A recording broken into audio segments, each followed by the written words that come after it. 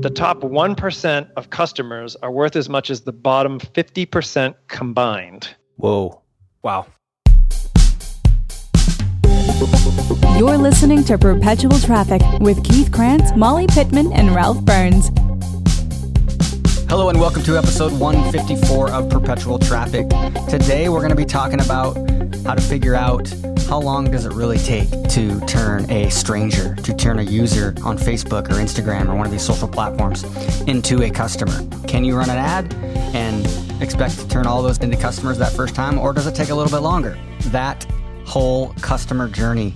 Hopefully we'll find out a little bit about that today. Today we have Scott DeGrossier, the CEO and founder of Wicked Reports, an amazing software platform that's used to help people really measure the effectiveness of all of their channels, all their online media channels.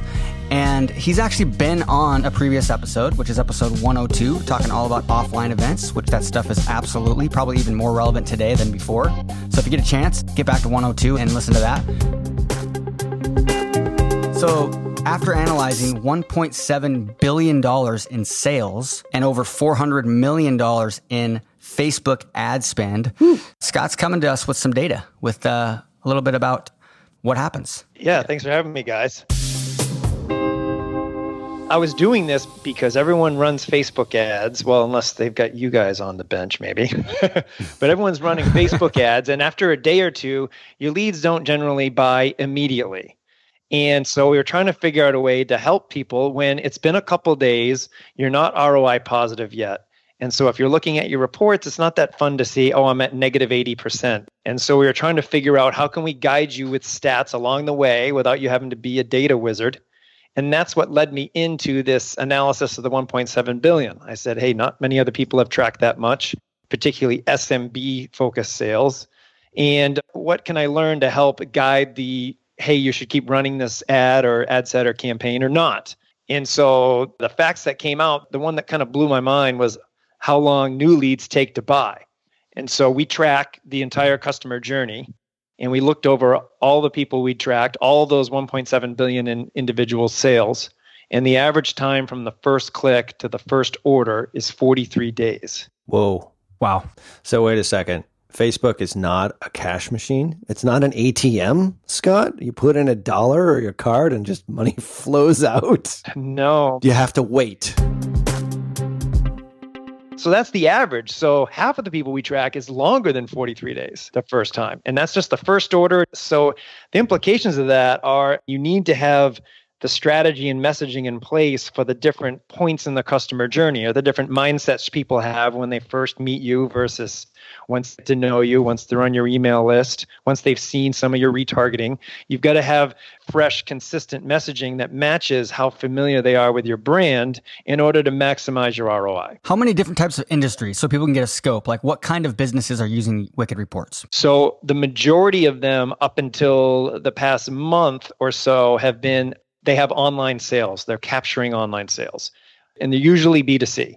Now, okay. B2B is actually, well, in my experience, it's about the same because, we use it. But we've recently had some new features in so that now we can track anything and we can match customers with different emails together. So all kinds of cool stuff. So we can now handle B2B and the traditional where you're using it to get calls and appointments. Like you guys, if you're using ads to get appointments to then talk to Ralph, he comes in and closes them on the deal, or, Keith, whoever's the closer. We can now filter data for appointments and bookings and doctor visits and all that, but we couldn't do that before. So the 1.7 billion is for mostly pure, I had to buy online. I didn't talk to anyone. Okay, so people that sell digital products, physical products, e-commerce stores from all across the board, right? Lots of different industries. It could be a service-based business. So if you're listening to this right now, this pretty much affects everybody what we're talking about here. So this is cool. I'm excited. Generally, you got to move people along a path. With Wicked Reports, it's like, hey, you run Facebook ads. Well, you need Wicked Reports. Well, that may be true, but that's not going to convince someone to buy, we found out. That just gets them to click once and sniff around. We then got to get into our product. Then we got to get them on a demo. Then we got to talk to them differently after that. That's not just click here and buy my stuff, because people aren't household brands in small business. It'd be different if it's like Walmart selling something super cheap, then they can do that. Because they're spending millions and hundreds of millions of dollars on branding, right? So if you're smart, you can actually combine the two. If you want to use direct response marketing to have measurable return on investment driven advertising, you have to think about using that direct response to help cash flow the branding that you're doing. Because that branding that is going to end up building those audiences to be able to sell via direct response, right? But they might not be a brand new stranger, who saw your ad for the first time, like you said. They might not even be on your list, but they might have seen a lot of your recent great posts or content that you're amplifying, right? With advertising. Not necessarily just branding, just general awareness. There's plenty of people that buy through our customers and they don't really understand the brand or they're not been branded, but they do understand the awareness of whatever that problem is that they may not have known there's a solution for it. And this product actually does create that. But typically that's multiple touches. As we always say, it's like if there's 100 people that are coming to your website, maybe 99 of them will not buy the first time. If you're lucky, you can get one out of those 100 to buy the first time, first interaction.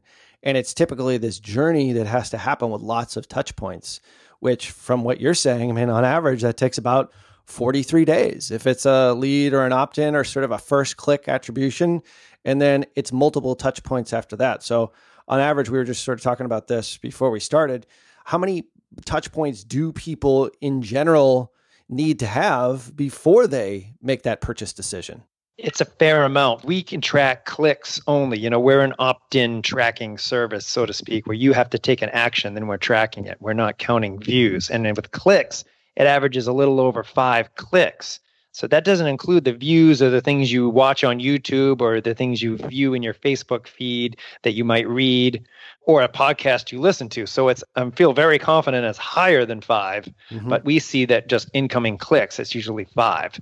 Little over 5.25 or so. Yeah. So then knowing that, you've got to have, when you look at these custom audience sync tools and all that, it's got to be some concept of you moving audiences so they see and experience different things because the data backs up that's what you need to do. Yeah, for sure. If there's one takeaway for somebody who's listening right now, it's if you are just starting on Facebook ads and you've run your first campaign and nothing worked, well, welcome to the club.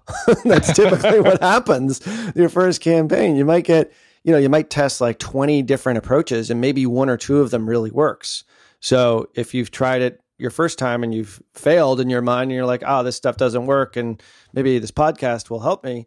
This is further evidence right here that it's like not only is the one approach not necessarily going to work, but once you actually figure out what that approach is, and we refer to that as really as a hook, that's manifested in the video, the image, the ad copy, the headline, all that sort of stuff, the front-facing stuff that you see in your newsfeed. But even that's just a beginning. If you can dial that in, then you realize that there's going to be multiple touch points after that. And 1.7 billion in sales under his belt here, Scott's saying it's, 5, if not greater touches. Yeah, I'd bet on greater. Yep. Most definitely. You're talking about people that actually take action and click or maybe opt in, right?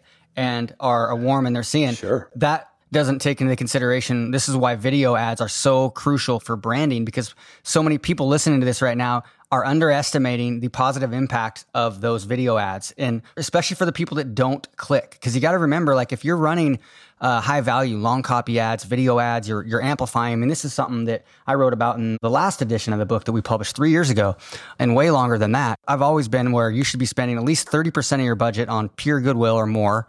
You should not be spending more than 60 or 70% of your budget on lead gen. That's something that I've been saying for 8 years straight. Now, it doesn't mean when you get started, you might spend 100% of your budget on that lead gen because you got to get some momentum. You know what I mean? You got to get something good, create that really good ad, and then start to layer it on so you're not overwhelmed and trying to create 9 different ads at the same time, right? But the point is that in any given audience, so let's say you have a target audience of 100,000 people, or maybe it's based off of your interests, or maybe it's 1 million people based off your customers, your best customers. So you know it's a good audience, but within that audience, there's still going to be only about probably 10% of the people that are aware of the problem, potentially aware of the solution, but also are fast decision makers. Because remember, a lot of people are not fast decision makers. They need to do a lot of research. They're the guy you meet that feels a little standoffish the first time you meet. Once you earn his trust, he ends up becoming the best friend you've ever had. So you have to remember, these people are in these audiences. And so if you have different types of content that are being amplified, whether it has a call to action or not, it doesn't really matter. It does, but it doesn't. You get the point. You have to be branding. And the other mistake I see, Scott, is a lot of people over-engineering this whole process. So you have to engineer it and run it as scientifically as you can. But sometimes people think that, okay, if somebody watches a video and they watch 50% of it and they don't buy, then let's now show them the ad that is like a conversion focused ad, right? Because they're like, oh, they've seen my video ad once, so they didn't buy the first time, so let's show them a salesy ad the next time. No, like let them see that video over and over again in some other content. And I think that speaks to what you were saying a few minutes ago about how people need sometimes 43 days, right, to actually buy. And then it's the different types of content. Old leads don't act like new leads either. I mean, that was another thing that came up, and it was a measurement called variance, which means the factor quality of being different. And that measurement said it was over the 2,000% difference between what made a new lead on your list buy versus what made someone on your list opt into an ad and then buy. And so that trigger, or that like activating of someone submitting an email and then purchasing without submitting their email again, there was a massive difference. And I forget who it was that has the great dating analogy, but it's like when I'm talking to my wife to go do something for dinner, ask her out or whatever, I'm just going to text her or ask her real quick, hey, what are we getting for dinner? But when you're trying to ask someone out for a first date, back in my day anyway, you were a little nervous about it. You weren't using Tinder. You had to like go up and like plan out a date or all that crap. They were different. They were new. You had to talk to them differently. And it's the same way with your online advertising. You got to talk different when you're new to someone than when you're old. And the data backs that up tremendously. And the beauty of that too is that, and this is something that I know isn't even part of these touch points, these 5 or 6 touch points, which is what we refer to as just, well, it ultimately would be a view through conversion if they actually converted on this, but just interacting with a video, you can now create audiences within Facebook. And this has obviously been something that's been done for the last year or so. I don't know when they actually started doing that, the video engagement audiences, Keith, but we're finding is that like 10 seconds and 25% of a video view is like just enough to get people, they are raising their hand and saying, all right, I might not have clicked on the ad, I might not have done anything, but I at least hovered over the video and watched it for 10 seconds, or I've watched 25% of it, depending on how long the video is. Those audiences are great audiences to then put another message in front of, because you've now, like you're saying, it's like it's little incremental steps on the way to ultimately what you want them to do, which is purchase or book a call with your salesperson or whatever it happens to be. But you can take those little audiences that you're, if you are spending 20, 30% of your budget on just goodwill, you can actually capture those audiences and then put either the same message in front of them, maybe in a slightly different way, maybe the same message again, or maybe something that's slightly different, and then push them forward down the funnel. And we talked about this and how we do it in episode 145 using the e-commerce ad amplifier. But this is the same for any business. And this is really the same because this is how people buy. This is how human nature actually works. And you're just validating that by all the data that you have. It's like people that aren't like one-stop shoppers. There's very, very few of those people. Like you said, it's maybe 1 in 100 that are just impulse buyers. Hey, I'm going to buy this on the spot. What are you going to do with the 99% of your traffic that you've already spent money on? How are you going to cultivate them to ultimately turn them into buyers? And it's a lot of touch points, just like Scott said here, which is really great to have that as a takeaway, especially if you're first starting or if you're doing this for a while. It's like you might be leaving a lot on the table if you give up on those people after the second touch or maybe the third touch. Maybe they still need a few more. The other thing that's so important, and like I said, a lot of people, this takes the brand impact into consideration. So if you're hitting people on a repetitive basis with high value content, even if you have a call to action on it, like we talk a lot about on this podcast, you might have a call to action like a 3-step video ad formula style. But either way, if you're amplifying high value content, guess what? A lot of people see your ad and a lot of people will see that, or maybe even watch a portion of your video, or like even if it's only 10 seconds of it, but they don't really notice it, right? Their subconscious though is taking that in. Your subconscious mind is taking everything in around you, even though your conscious mind doesn't really notice it. Guess what happens when somebody sees your ad, let's say 4 or 5 times over a week period or 2-week period, or maybe 10 times, a few different of your ads over a month period of time, and then they don't click on any of them, but they're walking down the street one day and you sell a health and fitness product, and then they all of a sudden they just feel tired, or somebody looks at them kind of weird. And they're like, oh man, I need to get in shape. And guess what happens? Either 1, they did notice some of your ads, they pick up their phone and they Google your brand, or 2, what happens is the next time they're on Facebook or Instagram or YouTube, they see one of your ads, and now they're sort of in that state of mind where they want to solve a problem, and they notice your ad and you look familiar to them because they've seen it before. And then they see 2 or 3 of their friends that also like that page. That familiarity makes them click. And a lot of times they might buy right away now, but it's because of the branding that you were running. And I'm not saying spend all your money on branding. I'm saying that run ads like the way we talk about. Go back and listen to every episode of this podcast. Run ads like that. And that's what's going to happen over time. And this is the stuff that builds up over, 6 months, 9 months, 12 months. You start to be tapping into those folks. Now, if you're running purely curiosity-based clickbaity crap and all you're focusing on is your cost per click and your cost per lead, so you can nurture them in your email sequence because everything you do is curiosity-based. And so you're really you're getting leads, but you're giving people that subtle bad taste in their mouth when they opt in out of curiosity, then that's different. You're not going to quite get that same effect. So I always try to think about how is somebody going to feel when they see my ad, whether they click on it or not. Think about that. And this takes everything I think that Scott's talking about to the next level. I like that. Think about how they feel. That's a great idea. So we're all about trying to reverse engineer your customer journey. But the problem is when you mention CPL, cost per lead people focus on because it's easy to focus on. And plus the math seems to be I know I'm going to get this out the back end so I can focus on my cost on the front end. However, if you're bringing in leads that are either crappy or don't spend a lot, then CPL is not a very good indicator of what's going on. And to back that up, this one was pretty shocking. Customers, they have different lifetime values, but the top 1% of customers are worth as much as the bottom 50% combined. So 1% are worth as much as the bottom 50% combined. What can you tell us about that 1%? What does the data tell you about them? How much do they spend? Are they repeat buyers? So they're repeat buyers, always. And generally, they'll be either on a high recur or they want the full service plan. Kind of like you guys in your different businesses, you've got the people that will buy everything you have. They love what you do and they're applying it and they're into it and they're using it. Well, they're worth much more of your time because they're worth more. So your ROI is higher. But also, they're generally not going to be as easy to reach necessarily because you have someone that's making a lot of money or, you got a high-powered job for whatever reason. You're not maybe all the time on Facebook liking and commenting and jerking around there the whole time because you're off working. So they're harder to reach just because there's less availability of their time to catch them because they're busy. Busy people out making money. You got to track those people down. What appeals to them, the mindset of a successful person is usually different.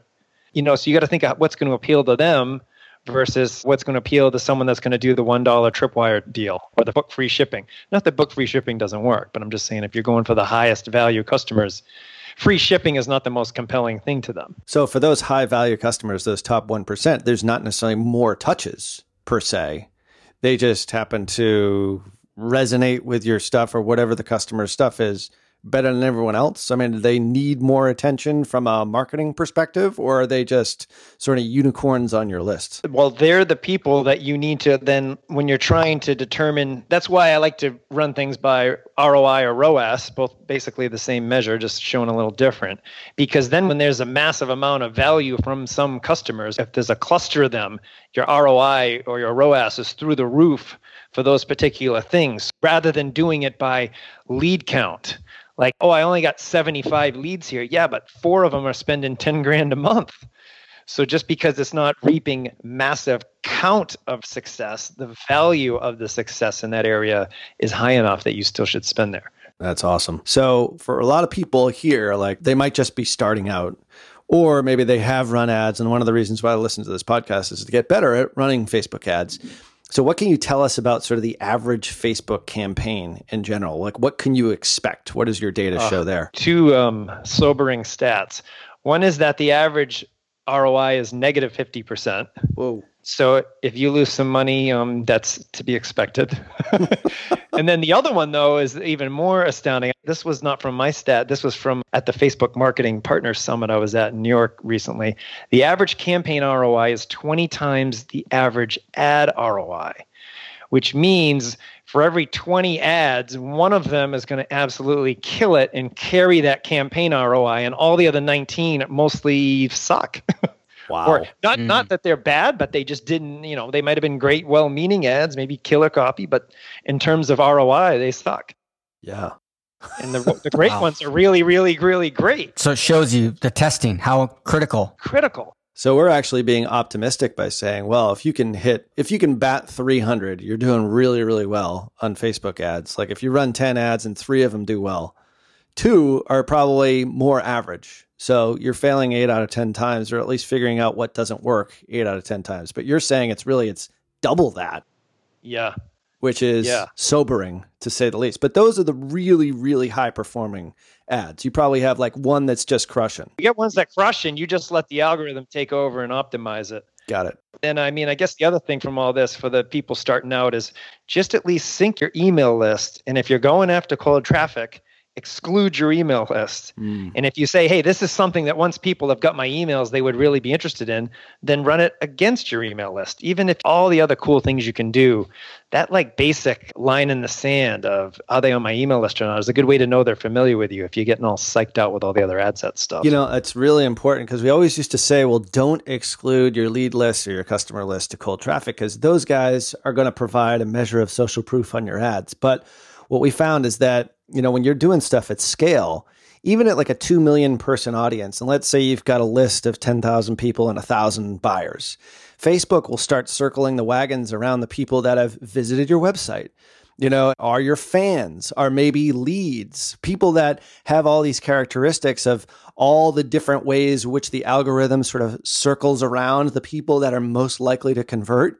And what we found, we actually found this in one of our ad accounts, is that we were running cold traffic without an excluded audience and then cold traffic right alongside it with no exclusions. What Facebook was actually doing was the one that did not have the exclusions, they were going out and finding previous buyers, previous leads, previous customers, and circling and trying to focus their ads on those groups. When in fact, the one that we did the exclusions with was actually producing new customers. Now, there's huge differences in CPA, cost per acquiring, and the one with the exclusions was about double the CPA. But the point is that the algorithm's so smart now that if you don't do those exclusions, it's almost like you will be getting, some people that maybe have bought for you before, depending on the size of the list. But it is important to keep that in mind, is to actually do those exclusions, because if you really are advertising to cold traffic, you want it to be cold. You want it to be people who don't know who you are, and you have other campaigns for other ones. So what if you added the warm audiences for a 7 to 14 days and then went into the ad set and then added the exclusion after it's been running? So you give Facebook more. So you get some like warm people to see the ads. You also have more people in there that are going to convert and like give them that quality, you know what I mean? Give them more a volume of conversions to feed the algorithm so they can optimize based on conversions. That's a cool idea, Keith. Yeah, because you need 50 conversions in a week. So that the optimal spend that I found, you need $50 on an ad set, at least 5 ads, and then you got to run it for a week for it to start really kicking in with some magic. That's a cool idea. It'd be an interesting thing to test, but think about it this way. After you actually add those exclusions, you're resetting your learning. You completely reset it because you're changing something in the ad set level. And then Facebook basically will discount that learning from the first 7 days. That's the only issue with it, but it's definitely something worthwhile to test. So whenever you change anything, you've got a live campaign, let's say, and then you add, let's say you're advertising to 18 to 45-year-old males. And after a week, you go in, after you're running that, you're like, oh, I'm seeing all my conversions are, men 30 to 45, but the ones that are younger aren't buying at all. So then you go and you change that age grouping to 30 to 45. What you'll see is on the ad set level, it'll say ad set, learning reset. So you will reset the learning there, and then it'll have to go out and find in your new targeting a new group of people that are potential converters for you. So in theory, it should work. But remember, Facebook really does learn in 7-day increments, according to everything that they tell us. Same. So it'd be an interesting thing to try for sure. But I would test it, because a lot of times they say stuff like the previous data doesn't count. And we know, just looking at practical situations where it's like only at the ad set level, but then you're looking at situations where they have to be taking more of that into consideration. So the algorithm is so smart. So that's just something you have to test. You know what I mean? The other thing that, Scott, when the 1 out of 20 thing, how you guys have found that like one rock star, one absolute crushing ad out of 20, this is something that I preach a lot in terms of people that say, I tried video ads, or I tried Facebook ads, or I tried Instagram story ads, and they didn't work. or I tried this objective, right? I tried optimizing on brand awareness or, whatever it is, and it didn't work. It's not because it didn't work. It's usually because you probably didn't get the message right. In most cases, when it comes to anything, as far as just winning on Facebook or winning with video, it's always down to that, the message and offer. Or sometimes it's maybe you didn't test enough. Maybe you didn't let it run enough. So this is why I love this episode, because I feel like so many of us, and I am included, a lot of times it's like we can only do so much. We might have a client, we're running their campaigns, and it's like we'd like to test a million different things, but sometimes we can't. We got to just focus on getting our stuff done, right? And so you have to weigh those options of your time and being able to execute and how big your team is. But at the same time, don't be making decisions based off not enough data. Super important there. So the other thing is that, shameless plug, the book, 3rd edition, Ultimate Guide to Facebook Advertising, best-selling Facebook advertising book on the planet. Chapters 14 and 15, I go basically what you're talking about here. It's all about like that perpetual build a flight plan, build yourself a blueprint of multiple different ads based on people's journey, value-driven, awareness-driven, conversion-driven, retargeting.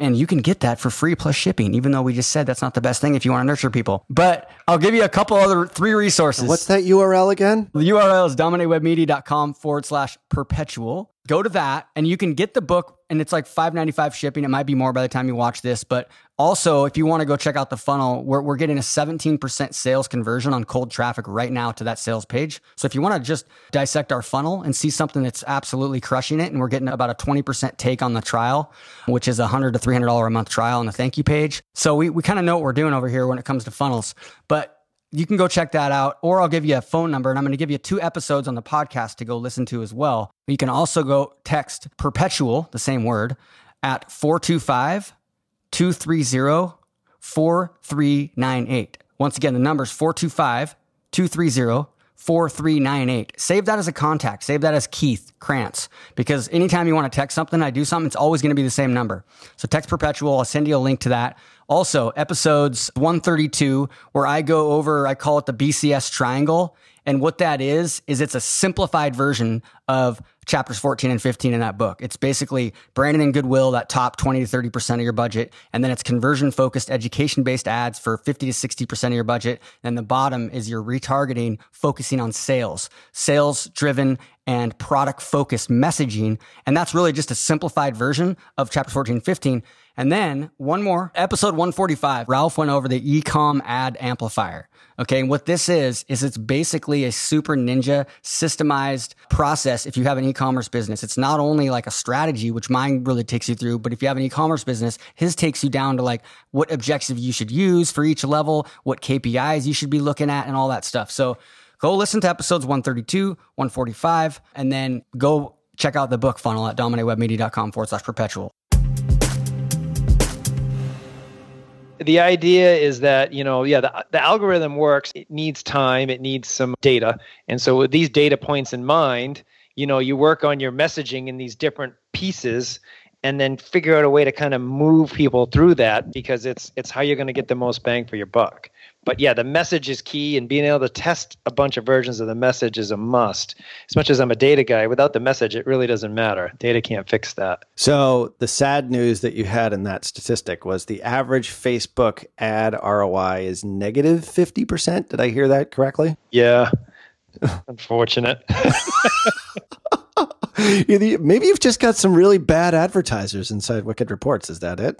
No? Yeah, well, no, I mean, you got X amount of campaigns. It's kind of like the campaigns is kind of like with the ads. 1 out of every 20 ads going to murder it. And it's the same way with the campaigns. You're going to have some duds, and then you're going to hit big on some. Think about any account you guys go into. The bigger advertisers, this is like 50 to 100 campaigns. Like my Infusionsoft, I have 200 campaigns in there. And then the only ones that are still running are the ones that keep producing. Otherwise, I move on and try something new. I think that's words of encouragement for people that they're going to fail 19 out of 20 times to find their best ad. But no, seriously, it just sort of underscores the fact that I do really think that people don't test enough. And even Facebook has admitted it, that the platform itself doesn't have a great ad testing mechanism right now. It just doesn't. And there's lots of ways in which you can do it. The Michigan method is one way in which to do it, but there really needs to be like a really good multivariate testing tool on Facebook, knowing full well that you really should be testing about 20 different ads at least, especially to cold traffic. And I mean, we typically will start with anywhere between 10 to 15, but that's just because you have so much audience overlap, especially if you're trying to test a lot of different ads to the same audience. And if you maybe do it the Michigan Method way, where it's like one ad per ad set, those ads will eventually just peter out. And sometimes you may not even get to statistical significance. So just keeping that in mind, like if you're running one ad and one audience, or maybe two ads and one audience, and you're not getting the success that you want, that just means you need to test more stuff and limit your downside risk as much as you possibly can with moderate budgets. But the data proves itself out here through Wicked Reports that you got to keep testing at all times. Episode 71 is the Michigan Method, episode 71. And if you want to go to the show notes, we'll have links to all this stuff at the show notes at digitalmarketer.com/podcast. This is episode 154. So this is good stuff, Scott. I'm glad, because obviously this is something that we're passionate about. And I think the key is to understand that it just takes a long time. So you got to have stuff out there that is continually building that trust with people. So is there anything else that you want to add, or where can people find out more about you or your amazing software or anything like that? So you can find out about us at wickedreports.com. And what we've done with all this 1.7 billion in data is baked in the insights into the tool so that you can compare yourself against benchmarks real time. So if you're running a campaign and it's been 8 days, you can say, how have I done in the past after 8 days? How have I done against other businesses of the same size in 8 days? And how have I done against all of other Wicked Reports campaigns ever tracked in 8 days to know if you're better or worse than average based on what you're trying to do? You can say, I'm doing new lead gen, or I was retargeting, or I was just trying to get people to buy, and it'll automatically reconfigure the attribution and stat markers so you know whether you're doing better or worse than average for what you were trying to do. And so this will really help people because, when you're running an ad, it's complicated sometimes to figure it out. And so this way, we're going to be able to give you guidance along the way. Are you doing better or worse than normal? And then you can iteratively improve yourself with the guidance of your own data. Really cool, actually. Good deal. This is cool because we covered some, art stuff here on this episode as well as the science. So if you're you want to go check it out, go check that out, and we'll link to it over in the show notes. Other than that, this was awesome having you on. And until next time. It's a good time. Wasn't as fun as last time where we went out after and had a nice late night. You and Ralph were at a concert, right? We were at a concert the night before, and then we went down and cut the episode. Yeah, we couldn't even hear that day after Metallica either. So that was amazing that we actually got an episode out.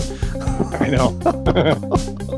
Foo Fighters in July at Fenway for me. Are you? I might be going to that. I saw them last time at Fenway. It was amazing. Loved it. Yeah. Join us at Foo Fighters at Fenway in July, me and Scott. We'll Foo be there. Fighters would be sweet. Awesome, dude. Thanks for coming on. This was great. And you didn't really even do a whole lot of Boston accent on this one. It was kind of... No? No. I should have had you. Dude, you got to ramp it up a little more. You've been listening to Perpetual Traffic with Keith Krantz, Molly Pittman, and Ralph Burns. For more information and to get the resources mentioned in this episode, visit digitalmarketer.com/podcast. Thank you for listening.